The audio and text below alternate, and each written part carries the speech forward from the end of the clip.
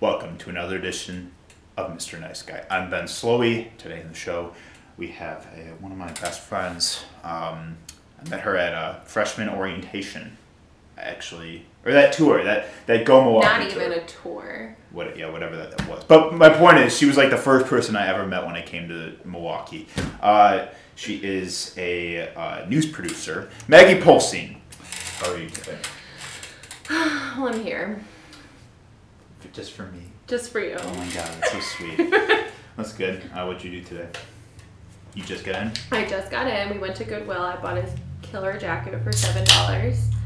I picked up my dining room table from my old roommate's house, and now I'm here. Well, thank you for booking me in your stay. Well, that's awesome. I haven't seen you pretty much since you got married. Shout out Maggie's husband. He's in the room right now. He will remain unnamed. It's anonymous. Yeah, but it was a really fun time. What made you pick Devil's Lake? It's pretty, and I like to camp there as a kid, so why not? Okay. Something fun, different. Nobody else would do it. Yeah. Don't remember that casino. I literally. Okay, so story time. Yeah. So at my wedding, afterwards, we ended pretty early because it was outside. It was at night. There was lights, so it was like 10 p.m. The reception was over, and then we were like, everybody go to the casino. We stayed near Ho Chunk Casino in the Dells, so everybody went to the casino afterwards. I get there, I rode with my husband, and like my friend dropped us off, so we're like going to the casino, finding everyone. I see like all of like Will Frang and the Goodland Gang, Jordan Kellogg, all of our friends are together. I'm like, where is Ben? I look over, he's slumped over in a chair at the bar at the casino, and I'm like, oh my gosh, he like can't function. Took a picture. And then he like proceeds to like half wake up, runs for the bathroom, destroys the bathroom, vomiting anywhere, like passes out. I mean, it got everywhere except for the toilet. Everywhere except the toilet. Security, I'm like, oh my gosh, like I'm standing there with Jack and Garrett, and security's like beelining it for the bathroom because they see him run in there, and we're like, oh my god, they're coming for him! And I'm being fine. They're like, no, we'll take him back to the hotel. He's okay. What if I would have gotten like blackout detained?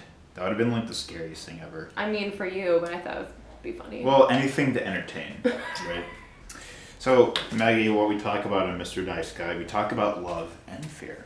And, I have neither of those. oh, you're emotionless. I'm really heartless. You are a god. Yes. Yeah. I am Yeah, so specifically we talk about those topics in the scope of, sort of your profession and like how it plays into what you do.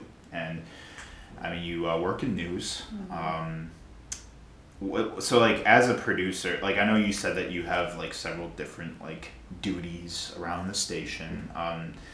Like specifically like, what would you say like everything is that like, is under like in your job right now? In my job right now. So my main job is I produce the 10 o'clock show. And what that basically entails is I write scripts, I edit video, I decide what order everything goes in, I decide, what camera shots we use, who reads what. So I kind of just literally control the show. And I work with the anchors if they have a suggestion, or with our other people if they have suggestions that have that power. And then other parts of my role is I report. So I go out and I will go shoot a story, an entire minute and a half story, come back, put that together, plus then produce my show. So that's an additional role I do occasionally. And then lately I've been doing social media reporting. So I'm going to go out to events, do Facebook Live, Instagram stories, Facebook stories, just kind of boost our social presence. Just because in the climate that news is right now, is if you're not on social first, they're never going to watch you. Not as many people have cable, not many people are watching TV on air live. So for us to win and to get people to come to our station to watch our newscast, showing that we're out in the event, that we're on social media, that we share on social first, and then you get the full story later when we have time, to put it together and research and all that. Yeah. So those are my main roles, and then other duties is assigned, who knows what, depending on the day. Make coffee. Not even, we don't have coffee. Oh, what the fuck? We have a Keurig, so you can bring your own K-cups. Oh shit. It's cost effective, and it's better because then I get good coffee that I like. So I'm not upset about it. K-Cups produce shit coffee. Okay, like, honestly, okay. like they just like. For what it is, like, I'm not a big at-home coffee person in general. Yeah. So, like, I can work with a K-Cup if that's my only option. Or, like, a reusable one that I can put my own grounds in. I was doing it for a while, but then like my Keurig was way too old and like. It was gross. Yeah, and I didn't clean it. So now I go with the old-fashioned pot. But aside the point, so it sounds a lot like you kind of have to. You have a lot of leverage, sort of, like at the station. Like you kind of are your own boss sometimes. I don't know if I'd call myself that, but well, I mean, you still have someone. You have someone to report to. I do. I still have I have a lot of responsibility for what I do. But you have like a lot of creative control. Yes, I do have a lot of creative control. That's better what I meant. What are like so? And you've been working there for like what, like 5-6 months at this point. So. In that time, what would you say like has been like the most exciting story, like for you personally? For me personally, the one that I've covered, the one that sticks out to me the most may not be like the most exciting, but it was definitely the most impactful. One, it was because it was the first story I ever did for them. Two, it's because it was just like the most heart-wrenching story in a way. So I wasn't supposed to cover it. I had no idea what was going on covering this story. A girl fell, hurt her back, she couldn't work. She had to go to the hospital and like they had to go check her out because she fell on her back on the ice. So they're like, guess where you're going today? I was like, oh, good. I like didn't look nice. Like I was just like, you know, thought I was gonna be in the studio all day. No one would see me on air. But I didn't end up being on air, which was nice. I just shot the story and edited it. But I went to this girl's house, no idea, knowing what the story was. All I knew is there was this girl who was having her own special graduation ceremony because she couldn't graduate in May. That's all I knew. I had no idea anything else. I get there and I started talking to them. I'm like, so like explain, you know, your situation and everything. Come to find out this girl is stage 4 liver failure. So she's like going to die. And they moved up her graduation because it was looking like she wouldn't make it to graduation in May. Wow. So I had no idea. So I'm like sitting here talking to mom is like weeping, and like they had someone from like her hospice care who's like helping her on hospice, and she's 18 years old. Yeah. Like just turned 18. And was just like, I don't want to deal with a liver transplant. Like, if I die, I die. Like, I just want to be happy and, like, live my life. So her mom was just, like, distraught. And it's just like, I can't do anything. She's 18. Like, she makes her own medical decisions now. Like, I legally can't do anything about it. Damn. So it was just very intense. Like, the girl had a really... And then we did, like, a follow-up story. Like, she had her own prom. And, like, she's super into drag queens. So they had a bunch of queens come to the show. And, like... do a big show for her at the prom that they hosted, and then she had her own graduation ceremony and a ton of people were there, and it was crazy because the Spanish teacher that like set up the graduation and the prom was actually my friend's older sister, and I didn't realize that like I had that weird connection to this girl. So that's just always kind of stuck out as one that I like think about all the time, because I thought the story ended up really good too, because you know she had this, even though something so awful was happening, she had such a positive outlook. Like, she was, like, laughing the whole time. And, like, everyone in the kitchen was just, like, having fun. And it was the moments where you think about, you know, the inevitable and the sad part that, you know, her mom was crying and everything was going kind of, you know, tense.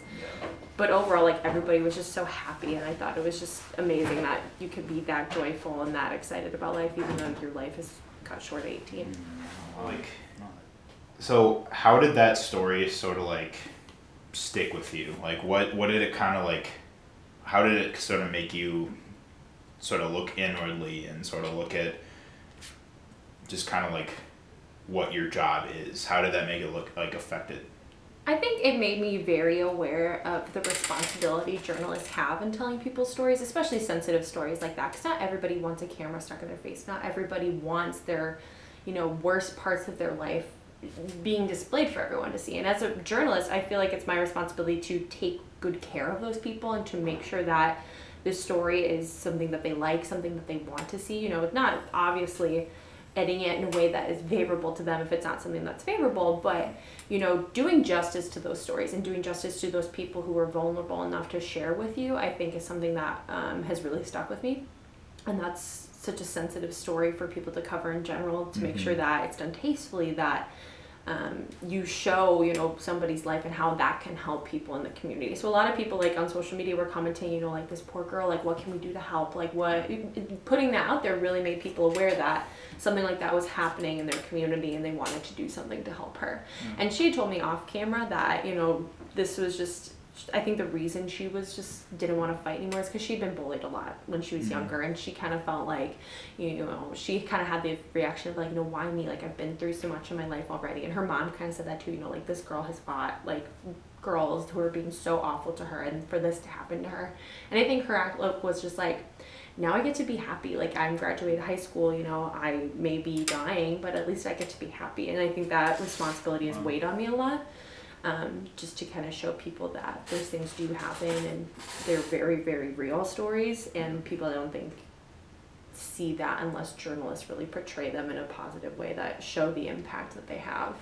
Yeah. So that's kind of why it's weighed on me. And I like the days that are hard, I remind myself of just like, you have a responsibility to your viewers, you have a responsibility to your community to show them things that are happening right around where they live, to inform them on things that are happening. And sometimes, especially in TV, people lose sight of that. Because they're more worried about what they look like on air and that they get airtime. Yeah. But for me, since I'm not on air all the time and I don't really want to be on air all the time ever, that it, you know, it helps that I kind of have a better outlook, I would say. Yeah, I don't know, I say that I have a great outlook, but that's kind of where my mind is at with journalism and responsibility with my job. Yeah. No, yeah, absolutely. So like, so when you did that story, did you like go to get like, did you visited the people, did you get like did you just conduct interviews like kind of thing and then just like wrote up the story and then did like the voiceovers and stuff, or? So my other role besides being a producer is an MMJ, so multimedia journalist. So I shoot my own stuff, I edit it, I write it, everything. The interviews, they were set up, like they had the teacher that my friend's sister had emailed the station and said, you know, I have this student, we're doing a special graduation for her, I'd love for you guys to like kind of highlight her story. So that's how we found out about it. So then our assignment editor called and was like, hey, we'd like to come this day. They're like, oh, that's great, like we'll have our hospice care lady come and you can talk to her too. So that part was really nice. I didn't really have to like go out and search hardcore because it was set up for me. But just being able to tell that story in a way that was impactful and, you know, showed the reality of it, I think was really special. I think that's a very, just a very pivotal part of journalism, and it's sort of what's right and wrong with journalism at the same time, is portrayal. The way a story is being depicted, the way it's being told, and, you know, what is being like emphasized, or what's you know visible in the story, and also what's being left out of it. I think that leads to a lot of the sort of this like tug of war that's happening in a lot of between different like media sources and like news networks and stuff, where bias comes into play, or like when the term fake news, when that's like a daily of my life, like being out somewhere and someone just yells like fake news, and I'm like, I don't work for a network, I don't work for a political party, I work for a non-biased local television station. Like that's the thing, is a lot of people don't understand the difference between like a network news organization and a like local news station. That cable. Like cable news versus network news is vastly different. Like if you watch your average like ABC, you know, evening news, there's no bias. Like they have no incentive to be biased because they're just delivering you the facts of the day. And if you don't agree with the facts, it's your own political agenda. But what we know at that time is fact. And we wouldn't report on something that wasn't 100% proven. Especially my station, we had a case where there was unfortunately a police officer was killed, and it was just like shot in a hotel by a suspect who was on the run. So everybody, like nobody knew if he had died yet because they hadn't released anything that he had died, but somebody had said something that he was dead down like this. I'll explain the story. It's the longest day of my life. And it was something in news that really opened my eyes to how hard journalists work, especially good journalists, how hard they work to be good at their job and to be accurate and to not report on something too early. Because there was a lot of examples that day that I'm really happy I didn't work for those news organizations. I worked for mine. So a police officer was shot. They were trying to serve a warrant for the U.S. Marshal Special Task Force. There was a felon at this hotel in Rockford. He shot at police, jumped out of the second-story window, shot at the police in the parking lot, ended up killing the officer. He drove away, beelined it down South Illinois, ended up getting caught kind of mid-Illinois. He was in a standoff for hours with police, like crashed his car and wouldn't get out. Like police were having a standoff on the highway shut down. While that standoff is going on, Officer Keltner, who was the one who got killed, was taken to the hospital, and they're trying to resuscitate him, trying to, everything they can. And in that time, while he's in the hospital, he's not dead. Keep in mind, he's still alive for what we know. Someone down south in Illinois from the Illinois State Police had said that, unfortunately he's passed away. So all the news organizations down there ran with it. And since we didn't have an organization, a sister station down South Illinois where it was happening, we didn't report anything because we're like, who said that? Like, who said that was true? That did not come from the hospital. It didn't come from anyone from the police force here. It didn't come, it just came from some officer, Southern Illinois, who was talking about the standoff. So everyone's reporting that he's dead. Everyone's reporting that we're dead. We are trying to confirm if he's actually dead. So we are calling everyone that we can, and next thing we know, we get a text message from one of our sources, and she's like, he's not dead. Like, he's fighting for his life in the hospital, and everybody just said he died. He is still alive. So we tweeted out, we are not waiting on this, we are waiting for confirmation. There's family involved, there's community members involved, there's co-workers involved that want him to be live. Right, yeah. And unfortunately he did end up passing away about an hour after that. Everyone said he had died. Yeah. So they jumped the gun, and it was awful. I'm really proud of our organization that we waited until that official confirmation came in that we weren't going to jump the gun and run something just to get social media likes. And a lot of news organizations will jump the gun on something like that, which is sad and true, but you really have to find the stations with integrity that would hold back and do something like that. I would say a lot of network news sometimes can jump the gun, but a lot of stations, they'll hold back and they'll make sure that everything is factual, and they'll make sure that A, B, and C are checked before they put anything out. And that's part of the trust that people need to have in news, is that they would be willing to do that. But sometimes it does go wrong. Yeah. Sometimes people make mistakes and they mess things up like that because somebody that seemed like a reliable source said that, but the reliable source was wrong. Yeah. So there has to be that grace of, we thought it was correct, but it ended up not being. So that being said, where in news reporting do you feel for yourself, do you find most difficulty being objective? I would say anything that compromises your personal beliefs. So point in case right now that's going on with everything in Alabama and Missouri and Ohio, Georgia. These abortion bans in Georgia. For some reporters, it's very, very difficult for them to separate their own personal beliefs from what is the policy, what is happening in front of them. Yeah. It is not my job to show you my bias. Everybody has a bias. It's just a matter of if you show it or not and you let that impact your work. Right. I really try to pride myself on being neutral. I do have thoughts and opinions, but do I post about them? No. Do I tweet about them? No. Do I share the facts? And do I share what is physically in this bill, what local people have said about how it might impact them, what the opposition party says, what the party in favor for it says. That's how you report, is you show everything that you can possibly find about a subject, and you leave yourself out of it. So the minute you interject into a story, you add your bias to a story, it's no longer, an objective piece of news. Right. So the bias reporting is more cable. Yeah. Okay. Yeah. Sure. It's when you think Fox and Friends, anything like that. Yeah. Tucker Carlson, because they're the most prominent people in cable news right now. Anderson Cooper. And they look for they look in their beats for things that suit their narratives. And those are opinion. And people need to realize that when they watch those shows, that you're not watching a news show. You're watching an entertainment show with an opinion. Mm-hmm. So if you really want to learn, how people, if they identify as conservative, if they identify as moderate, those opinion shows really show, what that person thinks, or if they're speaking for an ideology, that's where you can go to learn about that. But I wouldn't go there for your news. The best news you can get is from your local newspaper and your local TV station, because they're unbiased journalists who get paid really bad money, and they do it because they love it and they want to support their communities. I do my reporting on the music scene here, and I don't get paid for that shit. Yeah, no. It's hard to get paid. I haven't gotten paid a dime for the going out and writing on shows, but I also don't really need to, because I just get a lot of personal satisfaction from it. The goal is to eventually get paid, but that being said, like, it's kind of ironic though that like journalists don't get compensated that well for.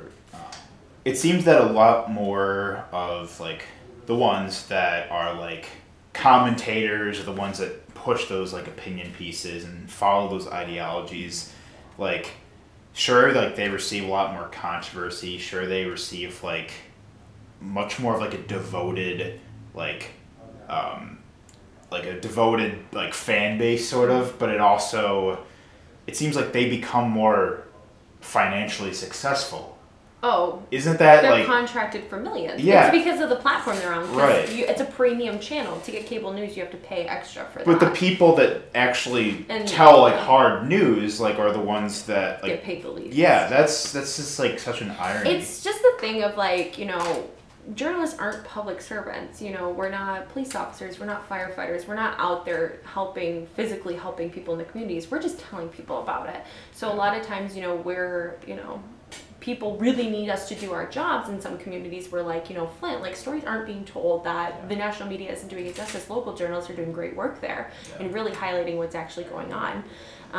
But people nationally don't see that because nationally you're only going to get national news or cable news. So people in your local communities really need to almost step it up and watch more, or go online and really read their local stuff to keep it supported and keep it going. Yeah, because really, like, so much media is, and I'm not even talking about like, you know, the local news stations. I'm talking about like just media. The media in general. It's highly like volatile. It's very emotional, and a lot of it has to do with money. Like, it all has to do with what makes money, what gets clicks. It's very emotionally charged as well, because if there's one thing that money and capitalism feed into, a lot of it is like a lot of that feeds into the emotions that we receive from the media, and that causes us to make decisions about the way we live our life, or the way we think, or, you know, what things we say,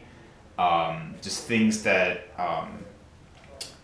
like a lot of it is just, you know, it's designed to make us feel a certain way, or to buy into things. And I have to give a shout out to my senior seminar teacher, Eric Lohman, because he made I love Eric. Yeah, he's so good. because he made me, well, like his class really did make you think politically contrary to media, politically and correctly, you know, because really this course, if people don't know, obviously if you didn't go to UWM or JAMS in political economy 502 or whatever, it's very specific. The specific fucking class, whatever it was. Yeah. He made you think critically about how money influences the media, how conglomerates influence the media, how political bias influences the media.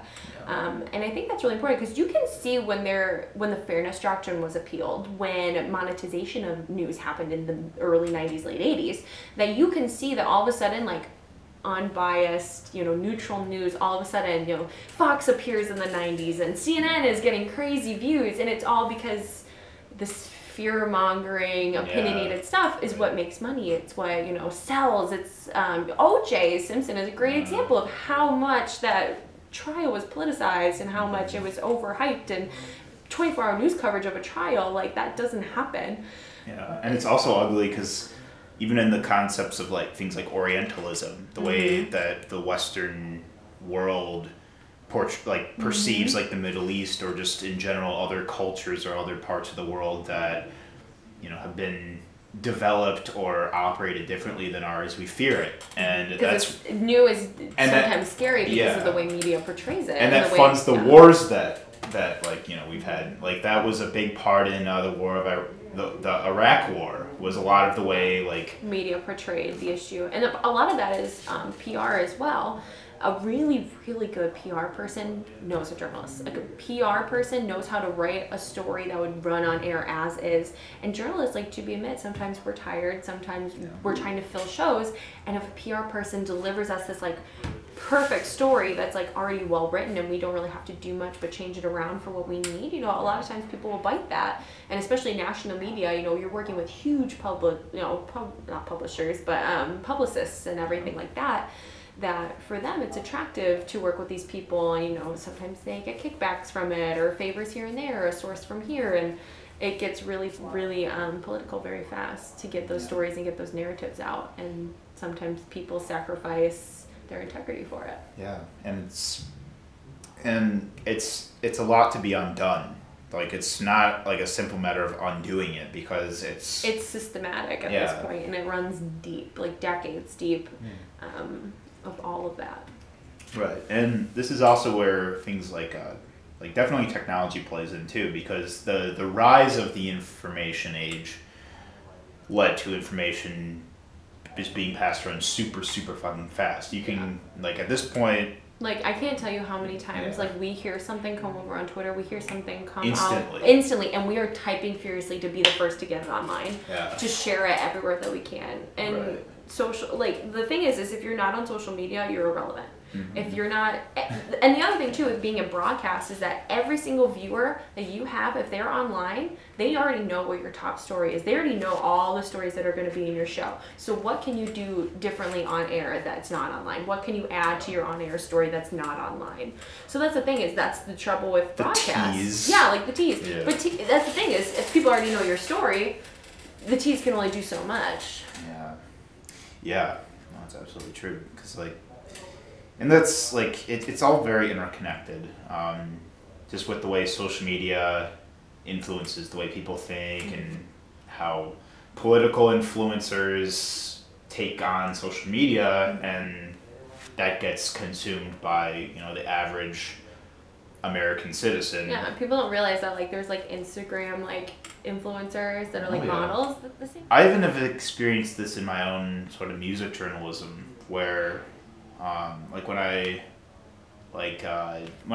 look into like new artists to listen to, or like when I'm looking into you know, albums to check out, or when I'm looking into just, you know, the way that like artists are reported on and how they're portrayed by different like music publications, it's like I will like when I see like, you know, it's like when you see like how the album is rated, like how many stars it got, or like what it got out of 10, like my mind will like sort of instantly like sort of like draw like a conclusion about it based on how it's being portrayed by those publications. And it's not even just that, like films it's too. It's a subconscious thing too, because once you already know like what your expectation is, you know, once you see something that has been rated, that's your expectation.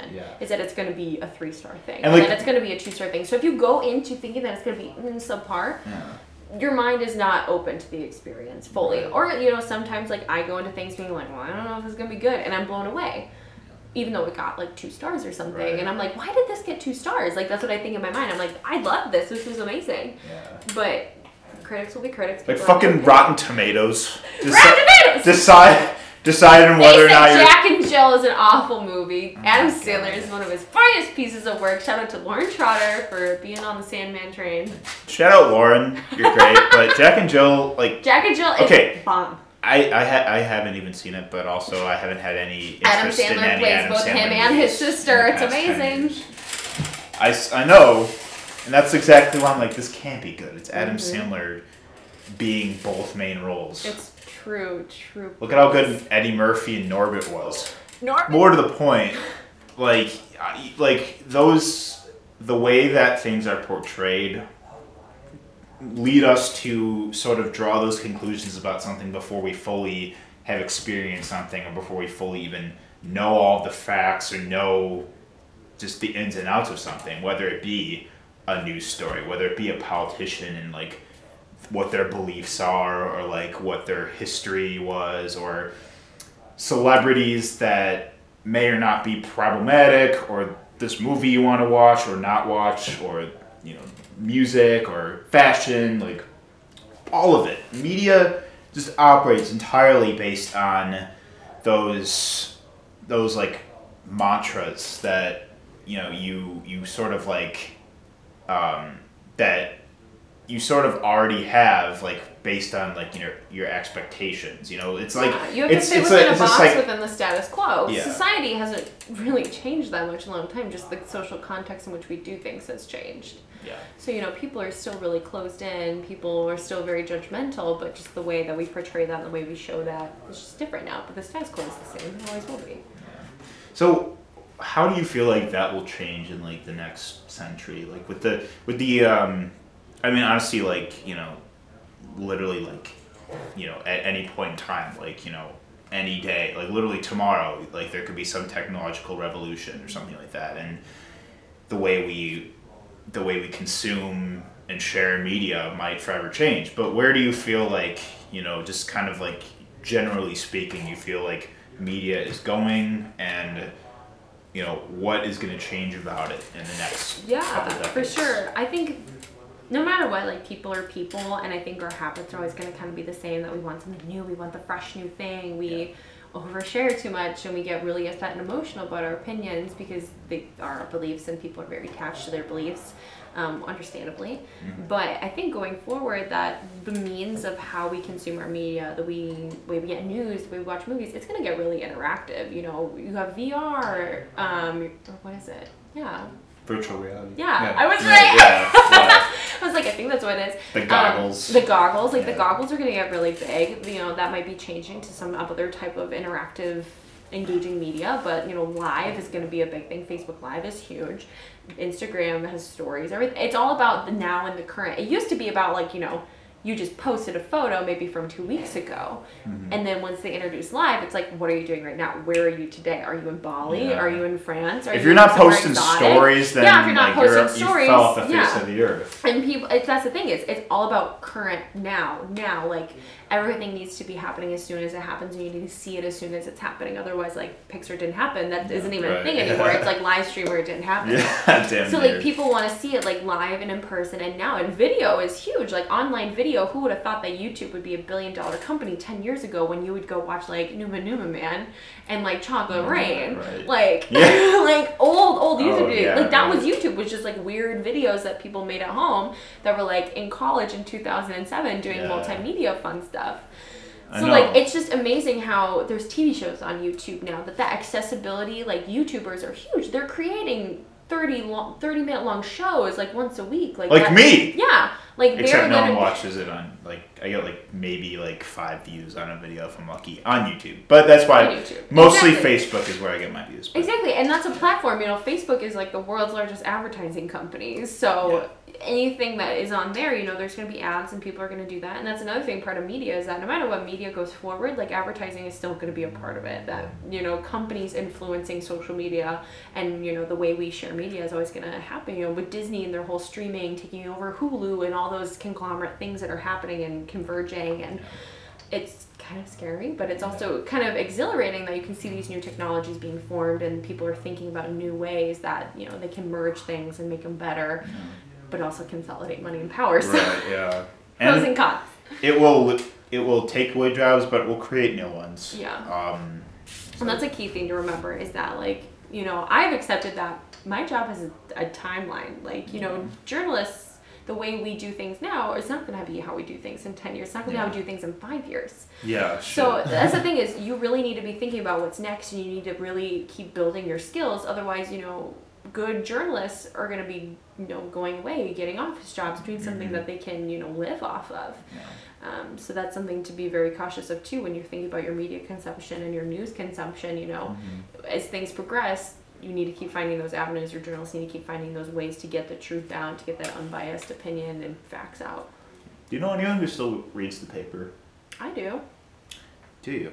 That's because I work in news, But no one my age reads paper. The only reason I have it is because my parents have a subscription to the local paper, and we read it online. Like, we read all the news outlets at work, from locally and nationally. So that's the only reason. Well, I think that something that seems to have a lot of affinity these days is nostalgia, and just the craving of like those vintage, like, aesthetics or cassette objects are like the cool thing, right now. Well, and like, records have been for a while too, and like, they weren't popular for like a long time, but decade in the last like decade, like, now vinyl is like hugely popular again. I know, like, you collect lots and I do, vinyl. but it's and it's sort of, I don't really know what it is about It's vinyl having a that physical piece of thing, I think, is what it is. Like, Yeah. you can stream all day. Like, I listen to my Spotify all day, every day. I listen to Beyonce on the way here, some Lemonade, because it's on Spotify now. It is. After 3 years. I'm not bitter.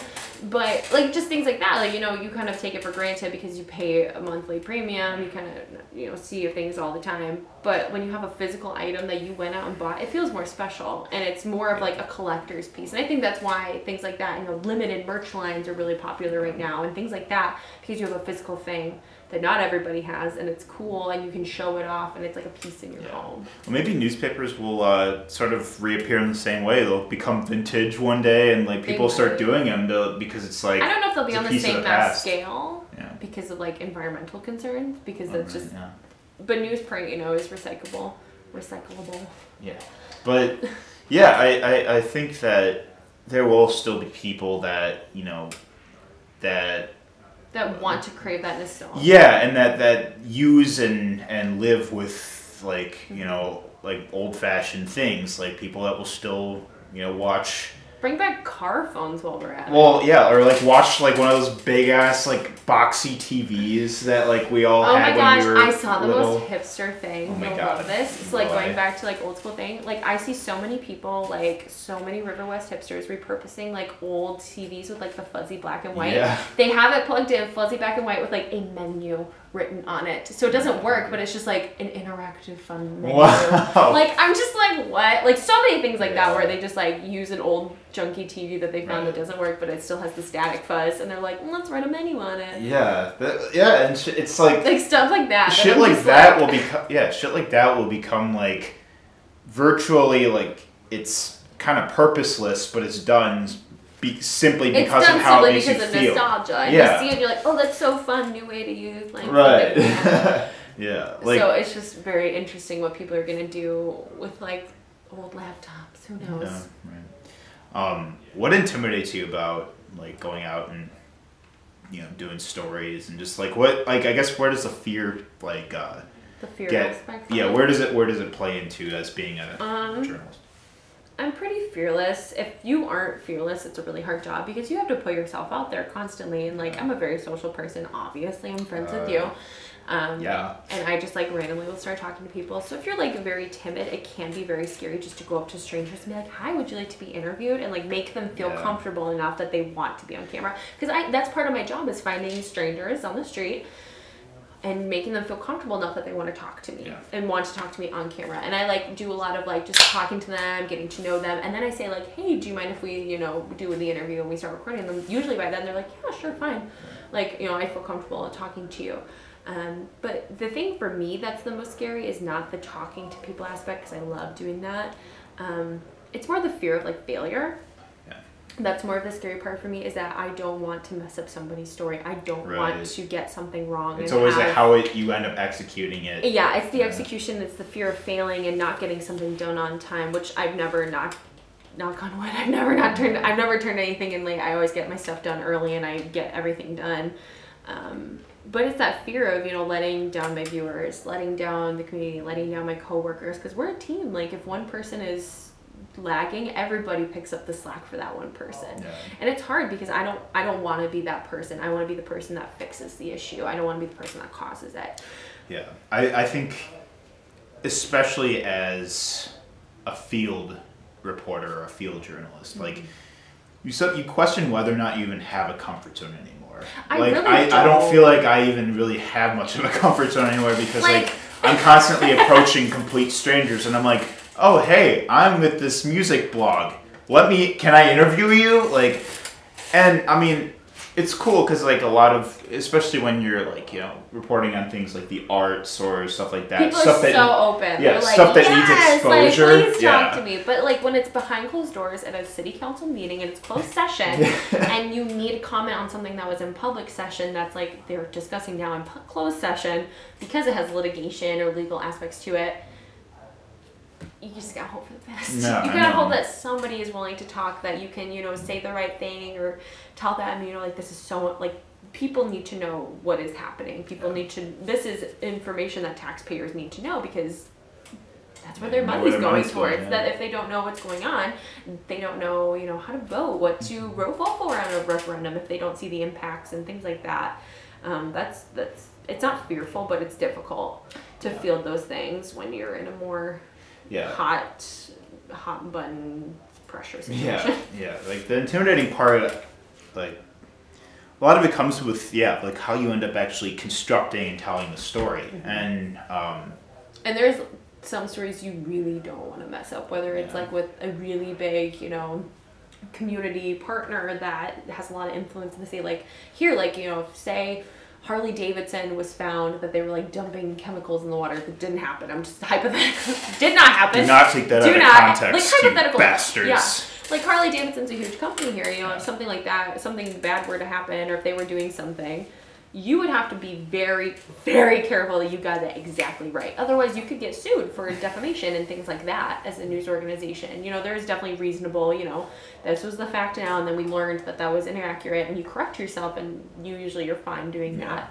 But you really have to be on your game and make sure everything is correct. And if it's not airtight, sealed, ready to go, showing all sides of the story, you can get yourself in a lot of trouble. Yeah, and that's where headlines can be very problematic because they can... Especially headline culture where people just read a headline and go on, and they're like, I'm so offended. I'm like, well, did you read it? And like, I'm guilty of that. Most people are. Yeah. Like, a lot of people, that's kind of the point of headlines, is to incite an emotional It is. And that's response. Why we want you to click and we want you to read, so we try to like grab you. It's like headlines are a tease, it's like pulling you in to read the story. It's pulling you in to click on our website and give us money. Because your clicks pay for advertising. Right. So. Yeah, that clickbait type shit. I don't know. I don't really like. There's no specific news source. I feel like I don't want to be like. I feel like it's kind of an issue. It can be bad to be like, to have tribalism when it comes to like a news network. Like just following everything they say, believing everything. You're never gonna learn if you only have one network. Right. You gotta like get different. It's great to follow like a lot of different news networks and like see. It's good to see, especially with how the networks are now, with everything being so politicized. It's good for people to read opposing views. It's good for people to read neutral opinions. It's good for people to read opinion pieces on something. And I think if you don't do that, you're never going to truly know what other people think. You're never going to see the other person's You won't know what you're fighting against. And you won't know. And the thing, though, is there's two opinions, one here, but everybody kind of falls somewhere in between. And if you're never going to know what the harshest on this side is, or, what moderates tend to think, you're never going to be able to develop your own ideas. You're just going to listen to what somebody else is saying to you, and you think everybody thinks that, so you should think that. So you really have to do a lot of self-discovery and figure out those things and find a good medium between both sides to see where your beliefs are. Bless. What keeps you up at night, Maggie? What keeps me up at night? Is that serious? It can be serious. It can be whatever the fuck comes to mind. Right now, buying a house, that keeps me up at night. Oh yeah, right. Because you're a wife. My wife. You're my wife. My wife. Yeah. Well, shit. No, I feel that though. My sister's in the same boat too. Yeah. What puts you to sleep? My favorite murder, the podcast. I fall asleep to that. Classic. If I don't fall asleep to that, I fall asleep to, what's his name from Little People Big World? Jeremy from Little People Big World. Oh. And his wife Audrey have a podcast. I listen to that a lot. Very nice. Well, podcasts are they are good stimulation to it's just ease your mind too. If I watch YouTube trying to fall asleep or like a movie, like it's too many things happening. Like I'm watching, I'm listening, like all my senses are stimulated. Whereas like a podcast, I can just like lay there, listen, and just slowly fall asleep. Yeah. Thanks for being on the show. Teamwork. Okay. Yeah, I missed you a lot. Yeah. Don't read headlines. Read news. Read news. Read local, unbiased news. Read your local newspaper. Support it. Go buy the paper. Buy a subscription. Go watch the local news. If you don't have cable, watch it online. Yeah, they have apps. We have apps. You can watch a live stream on our website. You can watch our Facebook and stuff.